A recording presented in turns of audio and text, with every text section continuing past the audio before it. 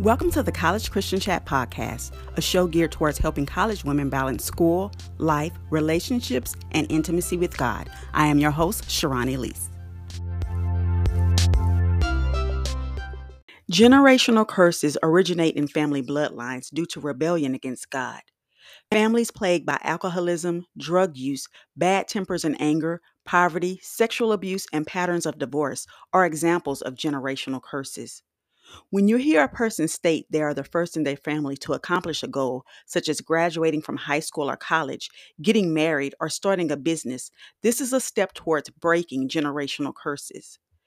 Generational curses develop through patterns of sin.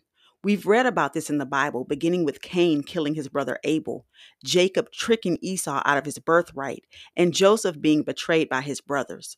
So the concept of generational curses is nothing new, but the problem comes when families get complacent in their sin, accepting it as just the way things are, and don't want to change it. It always saddens me when I see siblings treat one another like common enemies, and parents who go for years without speaking to their children and vice versa. This is where the power of the Holy Spirit needs to intercede.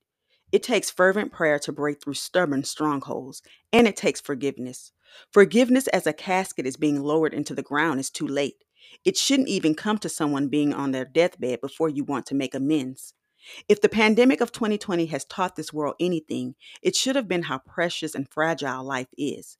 And yet people still choose to be stubborn and bullheaded, falling out with family members behind the pettiest of disagreements.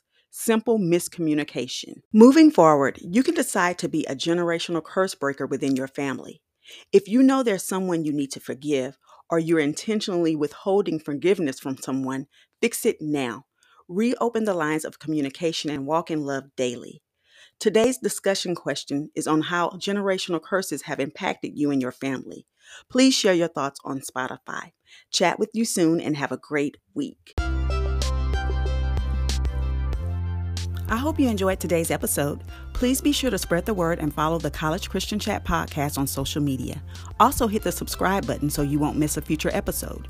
For any questions or prayer requests, you can reach out to me via email at cccpodcast21@gmail.com.